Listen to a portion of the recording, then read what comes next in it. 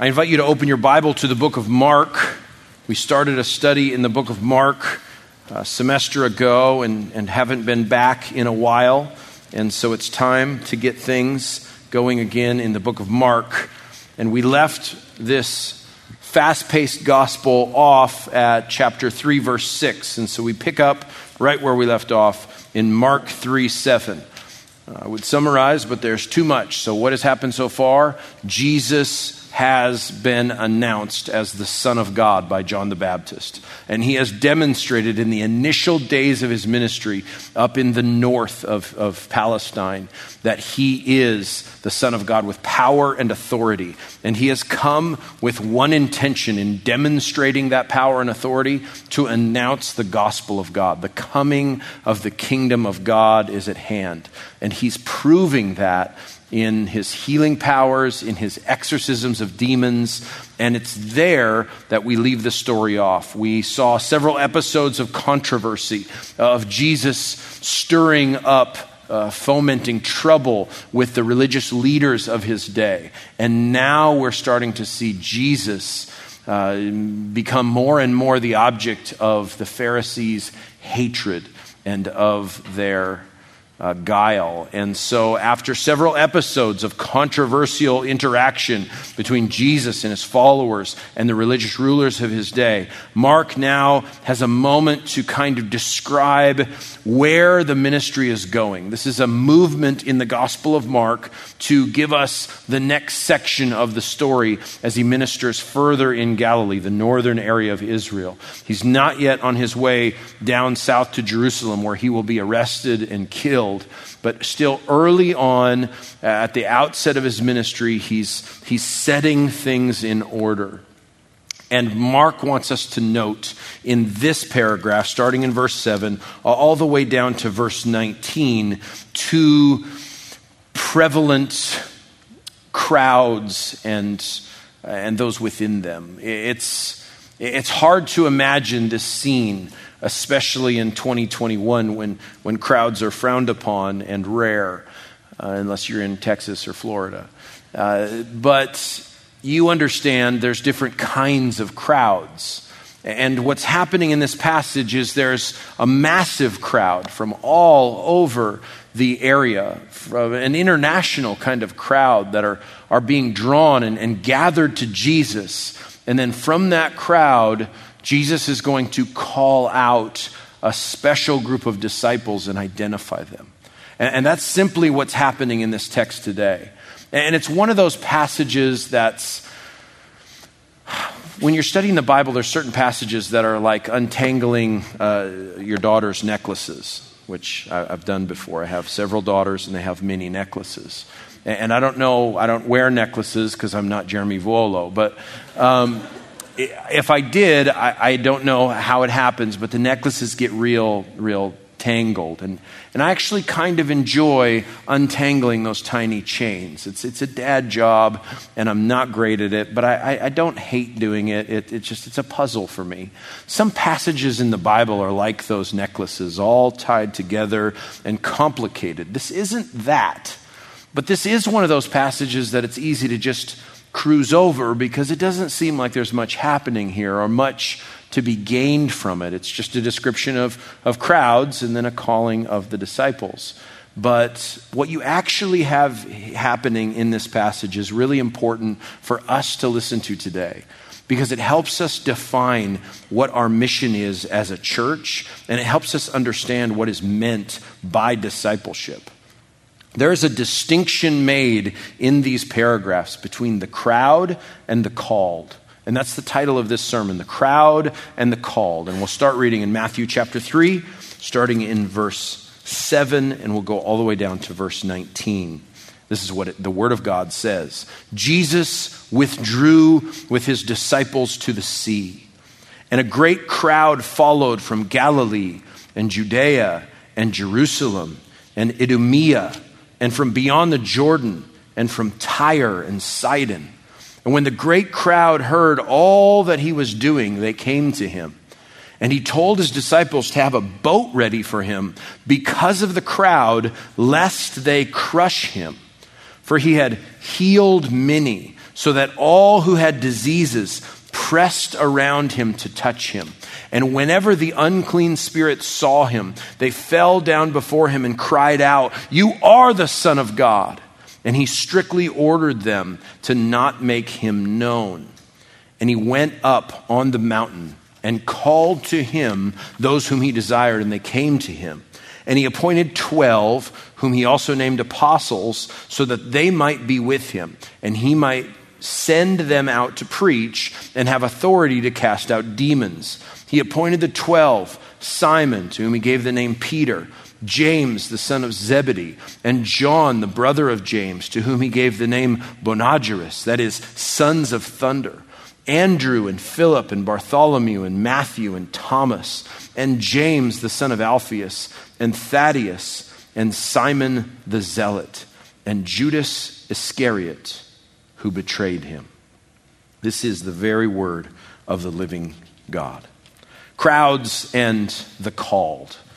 To be a part of a big group has various experiences. Sometimes you're just waiting in line and there's a big crowd. Sometimes you're gathered for a distinct purpose, to enjoy entertainment, a concert or something like that. But other times a crowd has a common interest in their minds and a problem. And that's the kind of crowd that we're seeing described in Mark chapter 3. And it's this crowd's interest in finding Jesus and their motivation for finding him that I think resonates with us today and helps us make a distinction between a large group of people who want to associate themselves with Jesus for various reasons and benefits, and a select group of people who actually are following Jesus and doing what Jesus requires of them. That's the distinction in this passage. And what Jesus has experienced in all the controversy that he's faced is a winnowing of his followers. There's already been, in places like the Gospel of John, some identification of the crowd not being exactly what you'd think it would be. I mean, when we think about our Sunday school lessons about Jesus and who he was and what he came to accomplish, we usually think of him with his disciples. And we know that there's 12 of those guys. But you understand that that group was much larger. And even the disciples had subsets within them. They're always named in particular order, and those three that are named at the front are the most prominent, Peter and James and John. And so there's an inner circle within the 12, and then there's also one of the 12 that's a crook, and we all know that about this story because we know how the story ends.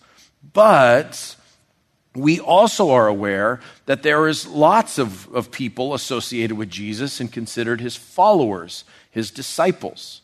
For example, Mary and Martha in John chapter 11 are sisters, and their brother Lazarus are all close friends and followers of Jesus and all participants in his ministry. And that list grows as you read the Gospels of those who are closely associated with the Lord, men and women, people from lots of different backgrounds, tax collectors who were considered traitors to the Jewish people, and fishermen who were the most common of laborers. All these different kinds of people, some of them with a streak towards rebellion, like Simon the Zealot, and some of them that we know next to nothing about, like Thaddeus. Some so common to us that we can see their personality and their characteristics, like Peter, and others that are virtually unknown. And so when we're looking at this passage, Mark is trying to show us that Jesus is forming something. Jesus is identifying a group within the crowd that will be the ones that carry on his mission. This is the start of something new, of something so significant and so elemental that it's an important moment in the gospel. Because what we're seeing happen here is the apostles, the one that will provide testimony to the crucifixion, resurrection, and life of Jesus, are being called out and selected, and they're being sent and commissioned. And while their more formal commissioning is a few chapters away, this is where it all begins. It's this moment where Jesus begins to build his church. and to inaugurate this new kingdom that will bring about God's plan for the ages. The Messiah is the center of it, not the disciples. The Messiah is the hero of this story, not these 12 or 120 or larger group of followers. All of it centered on the mission and message of the Lord. But with this kind of moment of change in the Gospel of Mark, we receive instruction about what it means to be a real disciple. That it's different to just be a part of a crowd that is interested in Jesus, but it's something entirely different to be closely associated with the Lord and to be his disciple. And so I want you to be thinking in those two categories of what is the crowd and who are the called ones. So the crowd, let's look first at what is made up of this crowd, starting in verse 7. It says, Jesus withdrew to the sea with his disciples. When that word is used following this section in Mark, it's always going to be a reference to the 12, to those 12 identified at the end of this passage. Here, it's used, as in cases before Mark chapter 3, as the multitude of people, all the people that accompanied Jesus. And now they're identified in verse 7. They're called a great multitude, likely thousands of people, thousands upon thousands of people from all different areas. And so they're from Galilee, and they followed him, and from Judea, and from Jerusalem, and from Idumea. That's where the Edomites were from. It's the settled kind of area of the descendants of Esau. But there was also Jewish people there, and kind of half-breed Jews. And this passage doesn't say that these were only Jews. It seems like Jesus was obviously predominantly drawing Jewish people, but there was other people, Gentile people, interested in Jesus' ministry. And so from the south in Idumea, and from, it says the Transjordan, it's the area beyond the Jordan, it's the area towards the east, and the vicinity of Tyre and Sidon, that's way up in the north on the Mediterranean coast. You know what Israel looks like. Those of you who are going to TMU will be forced to come to Grace Church in a few weeks and then forced to go to Israel in a few years. So just for now, I'll give you orientation. I've never been there, but there's a map in the back of my Bible.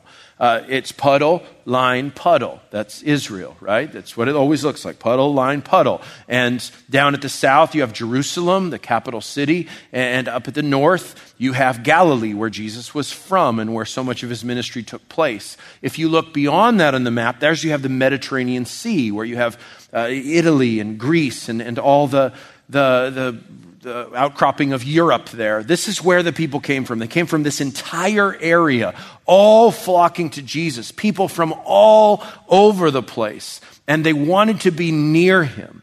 And we start to see what this crowd was made of in this description. It says, a great number of people heard, in verse 8, of all that he was doing and came to him. So these people are said to be following Jesus in a very literal way. In other words, where he would go, they would go. And they were coming to Jesus because they heard about what he had done. Things like the casting out of demons, things like the healing of the sick. Remember, it was just a chapter ago in Mark that Jesus spent the entire night after the Sabbath, once Sabbath was over, into the wee hours of the morning, healing people's infirmities and diseases. It's so important to note that they didn't have Kaiser Permanente. They didn't have Tylenol or Advil or penicillin. I mean, the kinds of remedies they came up with would leave a person maimed. If you broke your arm in the ancient world in a severe way, you would likely never use that arm again. How many of you have broken a limb before? Raise your hand. Go ahead, be proud of your broken limb. Have you ever broken a limb? All those people, likely, which is about a third of the people in this room, would have been maimed for life. They would have lost the use of their arm or leg in large part. It would have healed incorrectly. They didn't have the kind of technology or ability to set a bone or certainly to go in there and screw things together. And when even common illnesses came, sometimes they were so difficult to deal with and the medical community so inept that people would become worse as a result of the ill treatment, the malpractice of Jesus' day. And so for Jesus to be healing people was extraordinary. I think we have a tendency in our day to think of the advances in medicine as so spectacular, and in many cases they are. We also have a tendency to think, the problems with our health and in this world are due to, us not being natural enough. And so we think, if I could get out of the city and breathe some good air and drink clean water and, return to the agrarian society, I'd be a lot healthier as I eat a bag of potato chips. So Jesus' community is proof that nature will kill you. I mean, that's just how it was. People were sick and they were not getting better. People were maimed and broken and disabled. They had illnesses of all kinds. Mix with that the spiritual infirmities people faced. People had given themselves over to the devil. And there was something that looked to us like a mental illness, but to them looked like demon possession. And Jesus was able to delineate between those things. And when it was a demonic spiritual issue, he could cast out that demon and restore that person. And if it was a medical, a chemical kind of issue, he could restore that person. Whether it was blindness or disability, Jesus had the power over disease and over the spiritual forces of darkness. And really, in some ways, those two things interlap, don't they? There is, because of the presence of sin in this world, demonic oppression. And because of the presence of sin in this world, there's death and disease. So really, Jesus is coming up against all that sin has caused in this world. And the people have no remedy. But suddenly word spreads throughout the region, without Twitter, without the gram, without fake news. There's no way for people to disseminate this information except from chatting. And they chat Jesus up. They tell everybody what they've seen. And word so rapidly spreads that there is a powerful healer, a prophet from God who is taking away infirmities. This isn't even considering the problems that Jesus faces in the Gospel of John yet. So many people will flock to Jesus in John chapter 6, mainly because he feeds them. Remember, this is a world without food stamps or EBT. This is a world of vast, unfathomable poverty, a world where a famine or a drought. I mean, California's been in a drought for, 500 years or something. If that happened in Palestine, and when it happened in Palestine, people died. That's what the whole book of Ruth is about. And so this is a world that was a hard world to live in, a hard world to survive. And here you have someone who, it was rumored, could take away all your diseases, all your illnesses, a crippling back pain, an issue of hemorrhaging blood, a broken and withered and disabled arm, an inability to walk or paralysis. All of these things could be eradicated at the touch of this prophet from God. And so people heard this. Add to that there's food on the menu. I mean, have you guys ever been to Grace Church on a Sunday night? It's a cool crowd. There's 1,500 people there. Have you ever been to Grace Church on a Sunday night when there's In-N-Out? There's 10,000 people. Half people, half hogs. All there just, is our food here tonight? Those people don't want to come to church. They want In-N-Out. Look, this isn't supposed to be like, convicting to you unless it's convicting to you. So people will flock to Jesus because of his power as a healer, because of his demonstrated superiority over the powers of darkness, and because of the food that he's going to provide for multitudes of people. And that's why the end of verse 8 says, a great number of people heard of all that he was doing and came to him. And he told his disciples that a boat should stand ready for him because of the crowd, so that they would not crush him. I think one of the reasons Jesus called fishermen is because they were so useful. They had boats at the ready. It's like a car, warmed up outside, and you can just jump into it and you get away. The crowd was so massive that the threat was Jesus would be trampled and crushed. People wanted to touch him. They wanted to be healed by him. The next verse says, because of the crowd, they would not crush him. Verse 10, that's the word literally crush. Verse 10, for he had healed many, with the result that all those who had afflictions, and that's a general word used in ancient literature for scourge or plague, basically anything sick about someone, pressed around him in order to touch him. So Jesus is actually in danger of getting smushed by this crowd of people. This massive group all looking to find remedy for their illnesses, for alleviation from the demonic. And they're pressing and pushing and coming from all over the surrounding world to get to Jesus. And the word used in verse 7 and in verse 9 is the word disciples. And as Mark uses this word in this passage, he begins to show a distinction between the massive crowd and these other people he's going to call mathetes, disciples. Now, this isn't easy for you to understand if you grew up in the church, because that word discipleship is loaded, isn't it? Like, you know about discipleship. It's when your youth pastor buys you pizza. That's discipleship.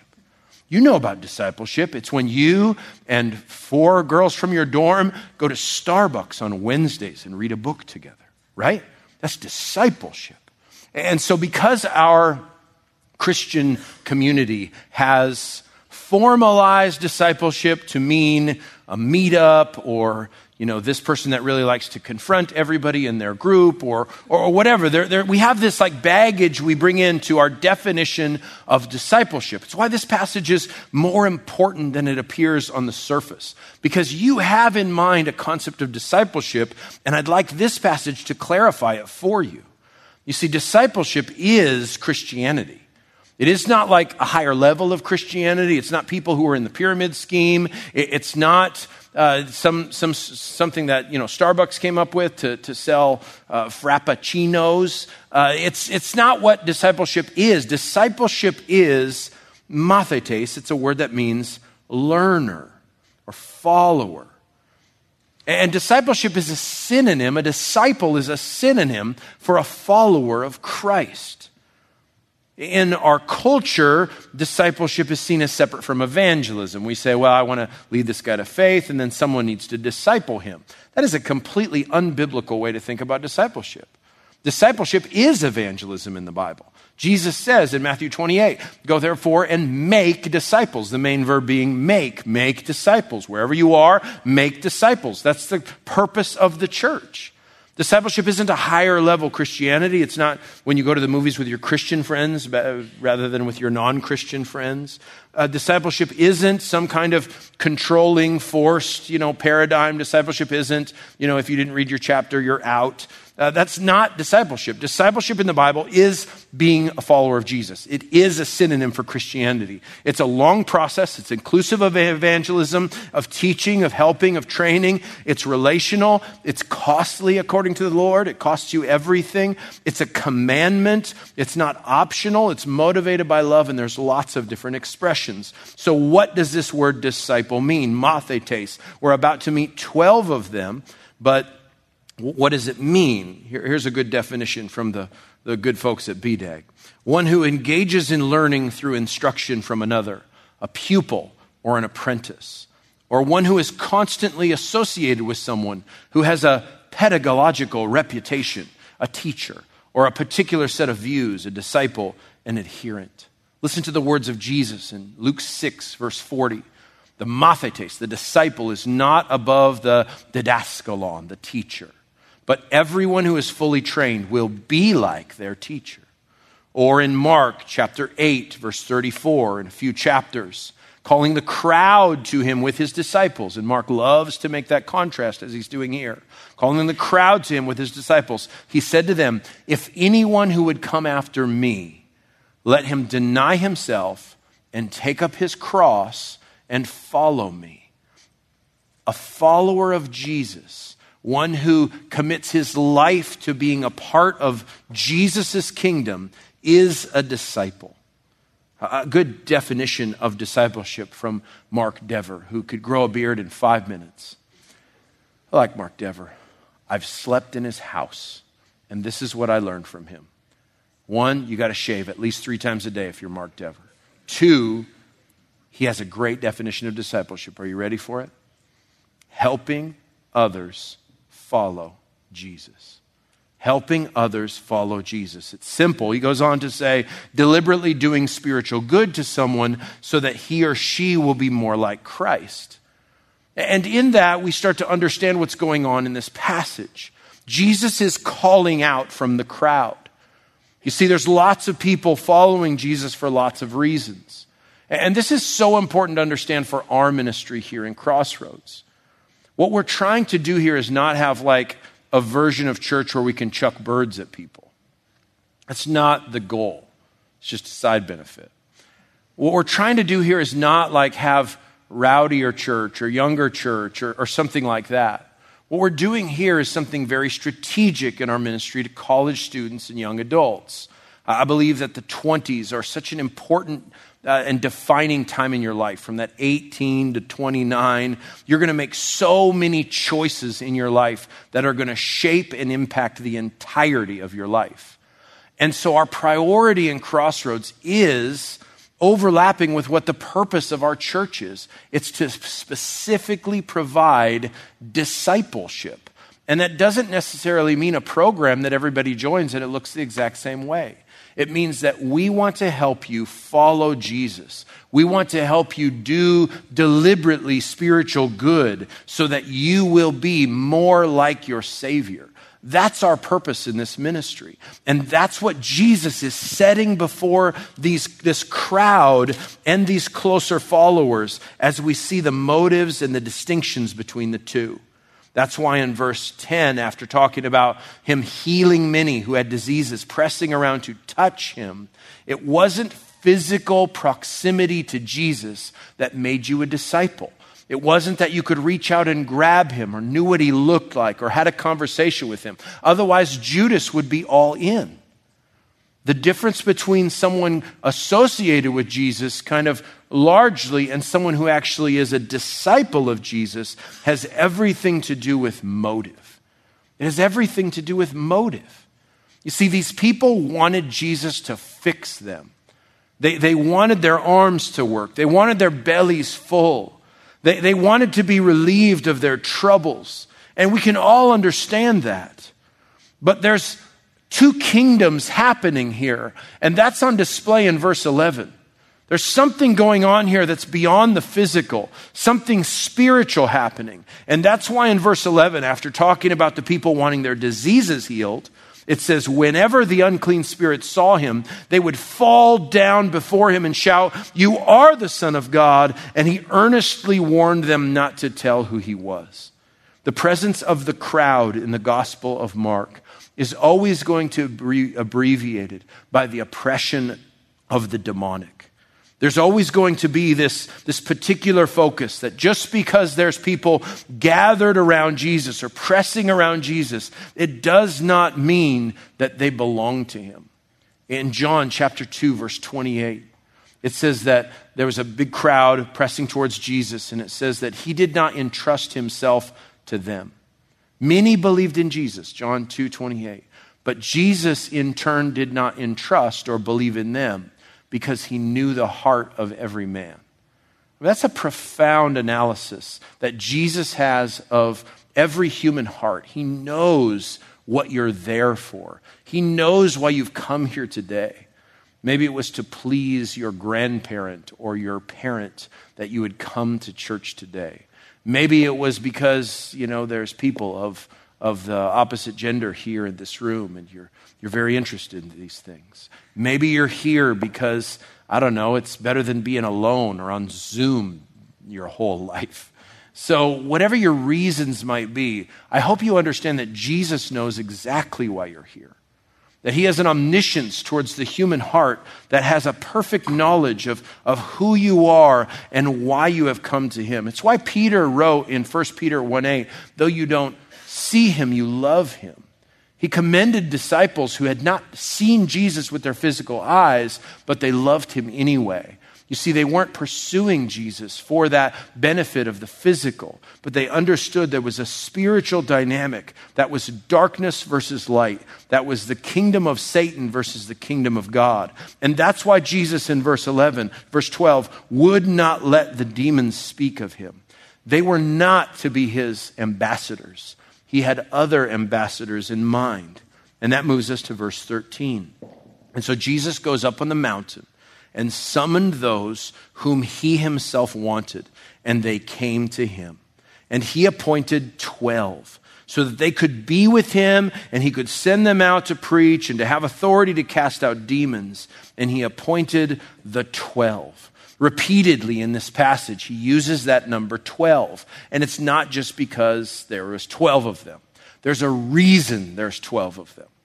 I could ask you how many senators we have, and I hope you know in the United States we have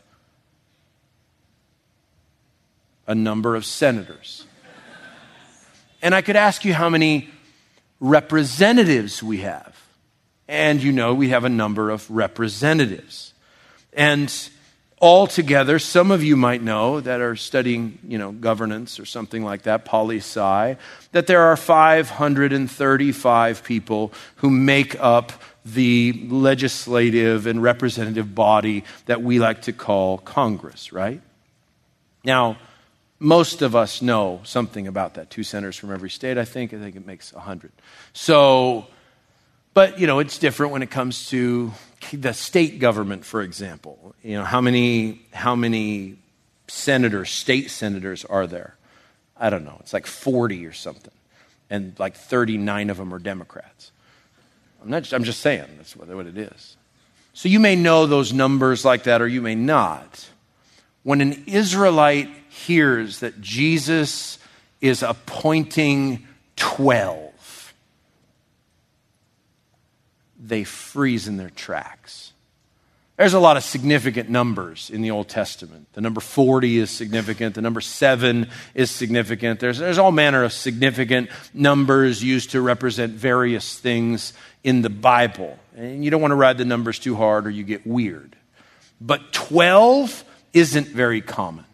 12 points at one thing in the Old Testament. What is it? What was that?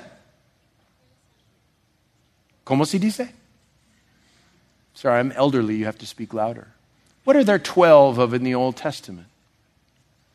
Tribes. Yeah, let's go. Tribes. There's 12 tribes in the Old Testament based on the 12 sons of Israel.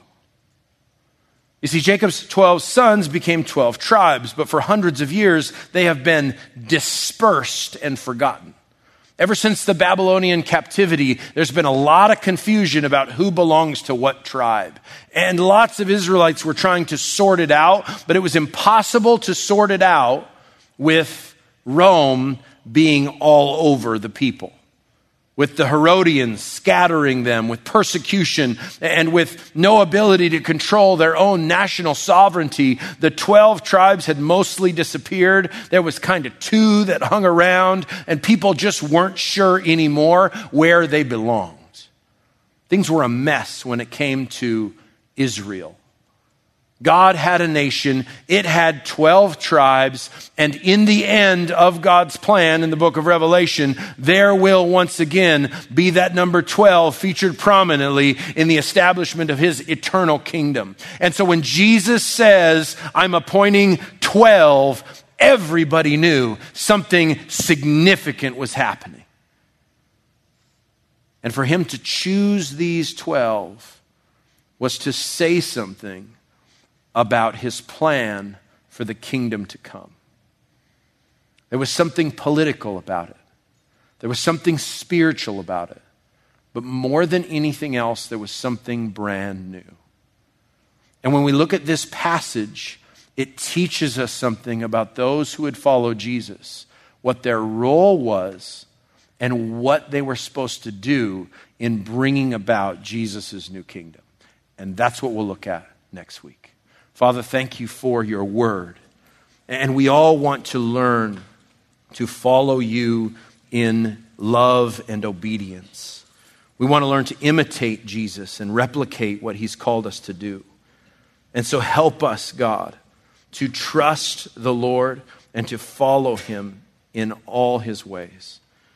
Help us in these coming weeks as we look at the Gospel of Mark to have a better understanding of what it means to be a kingdom disciple and to understand who it is that we proclaim and represent.